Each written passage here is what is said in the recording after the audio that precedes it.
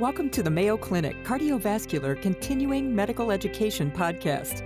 Join us each week to discuss the most pressing topics in cardiology and gain valuable insights that can be directly applied to your practice. Hello, I'm Dr. Steve Kopetsky, preventive cardiologist at Mayo Clinic in Rochester, Minnesota. It's a great pleasure today on our next podcast on Interview with the Experts to be speaking with one of our lead dietitians, Ms. Tara Schmidt, who used to work in our cardiovascular health clinic and now is the lead dietitian on Mayo Clinic Diet. Welcome, Tara. Thanks for having me. It's nice to see you again. The Mediterranean diet, it is something that everyone's hearing about. Is there anything that's essential to the Mediterranean diet?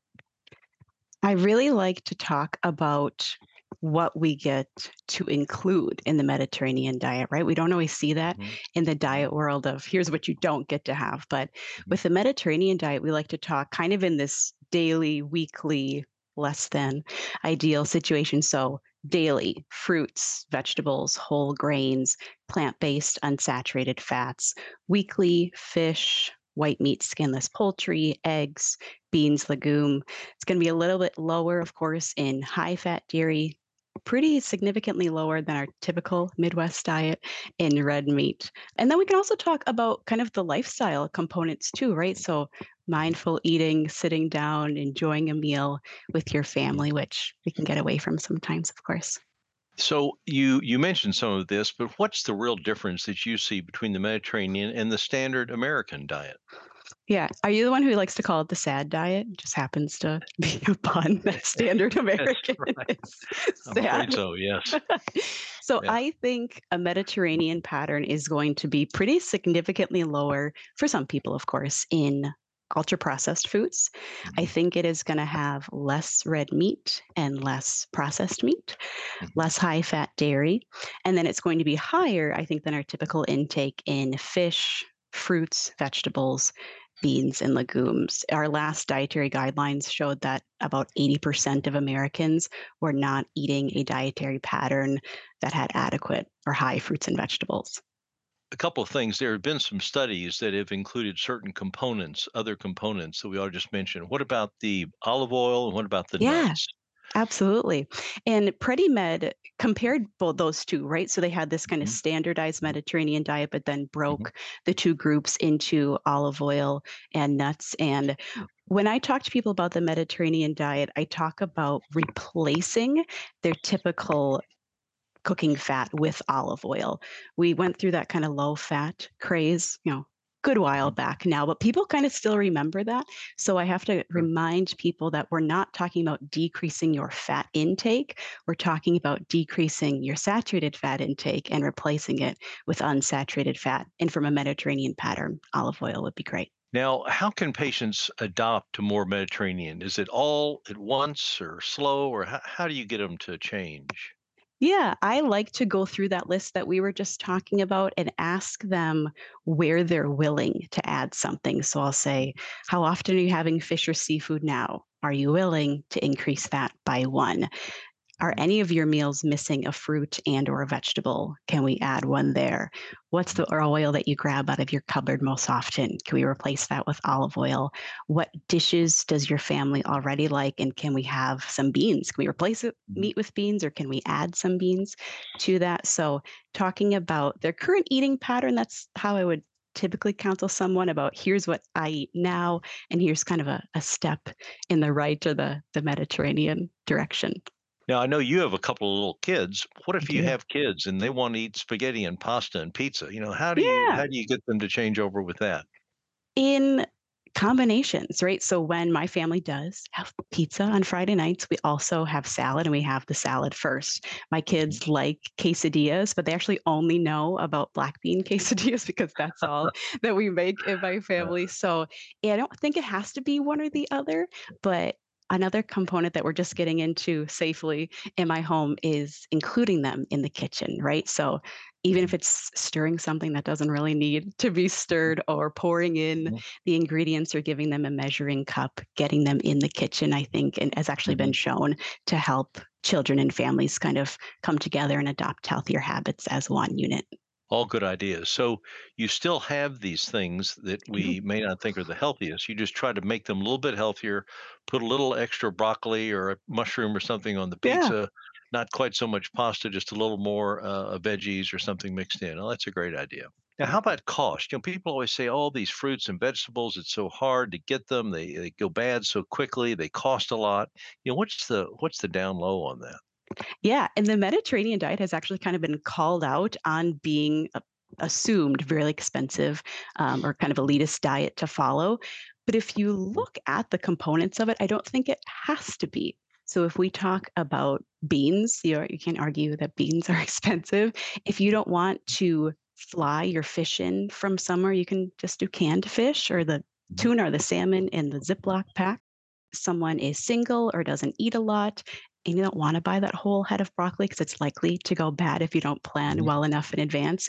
Okay, Sure. let's get the flash frozen broccoli, pour out the amount that you want, and you're unlikely then to waste it. And with fruit outside of frozen, like we talked about, something I'll counsel people on is learning about seasonal fruit and then buying, of course, within season. It's going to be cheaper.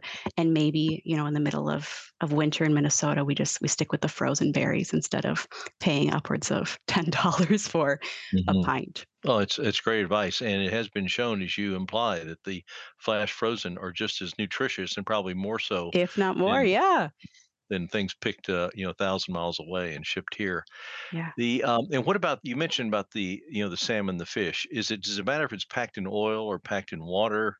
I typically would tell my patients to select water, but in nutrition counseling, we have to look, would that patient benefit from fish, packed in water? Do Mhm, they need more calories? Are they not getting those sources from other places in their diet? So I would mhm, probably ask a little bit more about their typical patterns. Another thing with cost saving on the topic of fish is if we are decreasing someone's red meat intake, we're decreasing someone's cheese intake, we're decreasing someone's kind of ultra processed or sweets, they're saving money right there, right? They're also saving mhm, money if they're not mhm. eating out of the home as much too. You mentioned about, it depends on the patient. So that brings to the question of weight loss. What about weight Yeah, loss? Can it be used for that? it can if we're intentional about it. So I like to tell people the Mediterranean diet itself is not a weight loss diet, but we can make any pattern of eating a weight loss prescription or Mhm, program mhm, if we make it calorie restricted. So the Mediterranean diet does have some calorie dense foods, right? Olive oil, nuts, avocado being some examples. But if we help someone make their eating pattern calorie mhm, restricted by 500, 250, whatever it may be calories, there's weight loss. We have a Mayo Clinic diet Mediterranean meal plan, and mhm, that's a weight loss program. And I believe that you may have helped design that when it was mhm, going mhm, into production. mhm. So doable.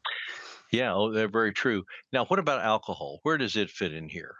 Yeah, so a lot of the assumption is about wine and the benefits. So I think we have to talk, and I'd love to hear your opinion about weighing the risks and the Mhm, benefits. And generally speaking, I feel like the research is pointing us to there are more known risks than there mhm, are known benefits. And of course, we would never encourage someone to drink mhm. or to drink more than what their baseline is.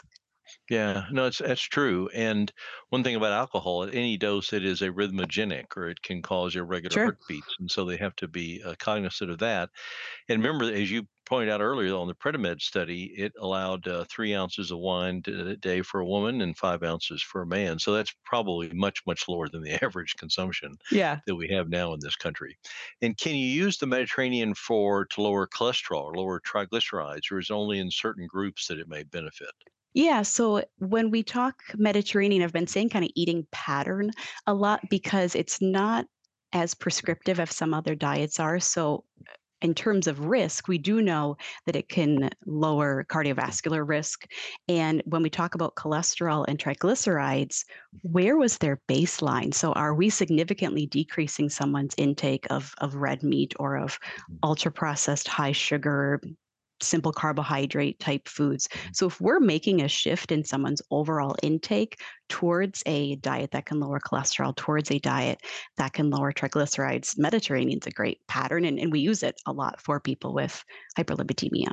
Yeah, that's a great point. The fruits, the vegetables, and all the pulp and the fiber, Yeah. they're non-caloric carbohydrates and they do not raise triglycerides and they'll actually lower it. This is so important. And we see patients every day that probably need to do this.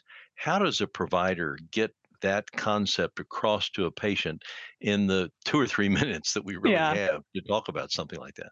It's tough. And if you don't have dietitians at your disposal and say, all right, I'll send you Tara's way, it's even more complicated. So some of the things that you and I have used in practice are quickly assessing that patient's current intake. So whether that is having them fill out a 1 day food record on an iPad or on a piece of paper in the lobby while they're waiting, a food frequency questionnaire, or we have specifically used that 12 to 14 item assessment tool that they did in PreDiMed.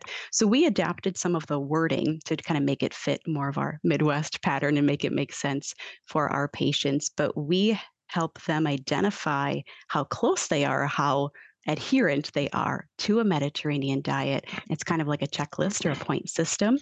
And when someone doesn't get a point for having fish 3 times a week or for having beans multiple times a week, there's your education point of all right, are you willing to do so?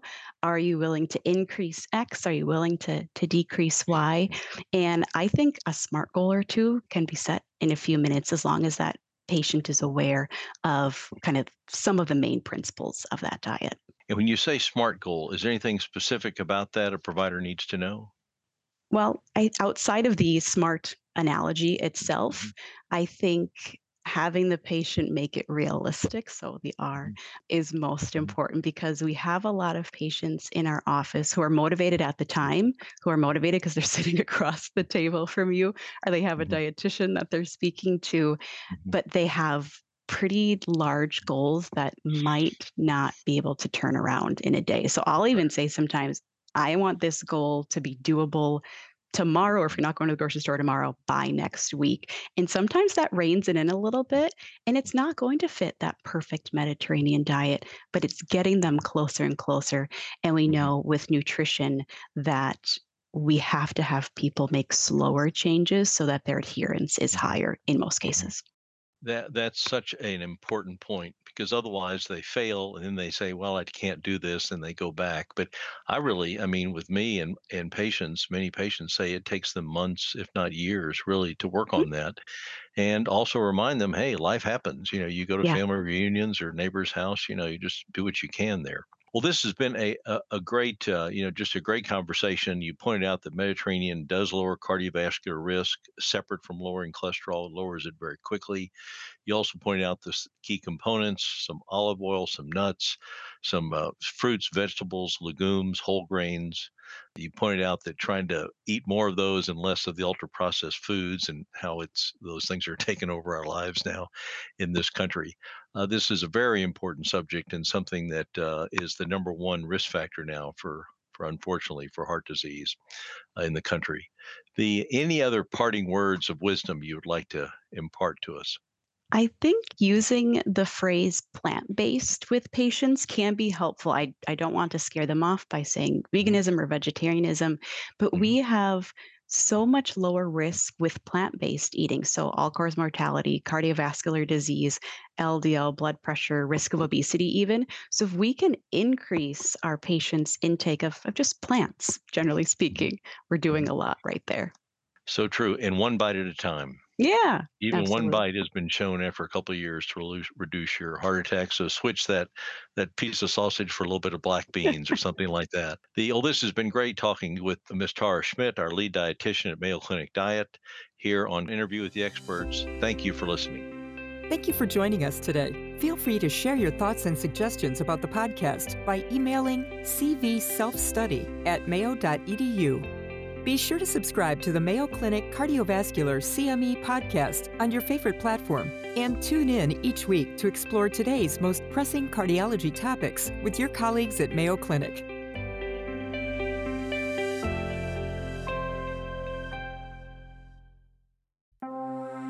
This has been a Mayo Clinic podcast.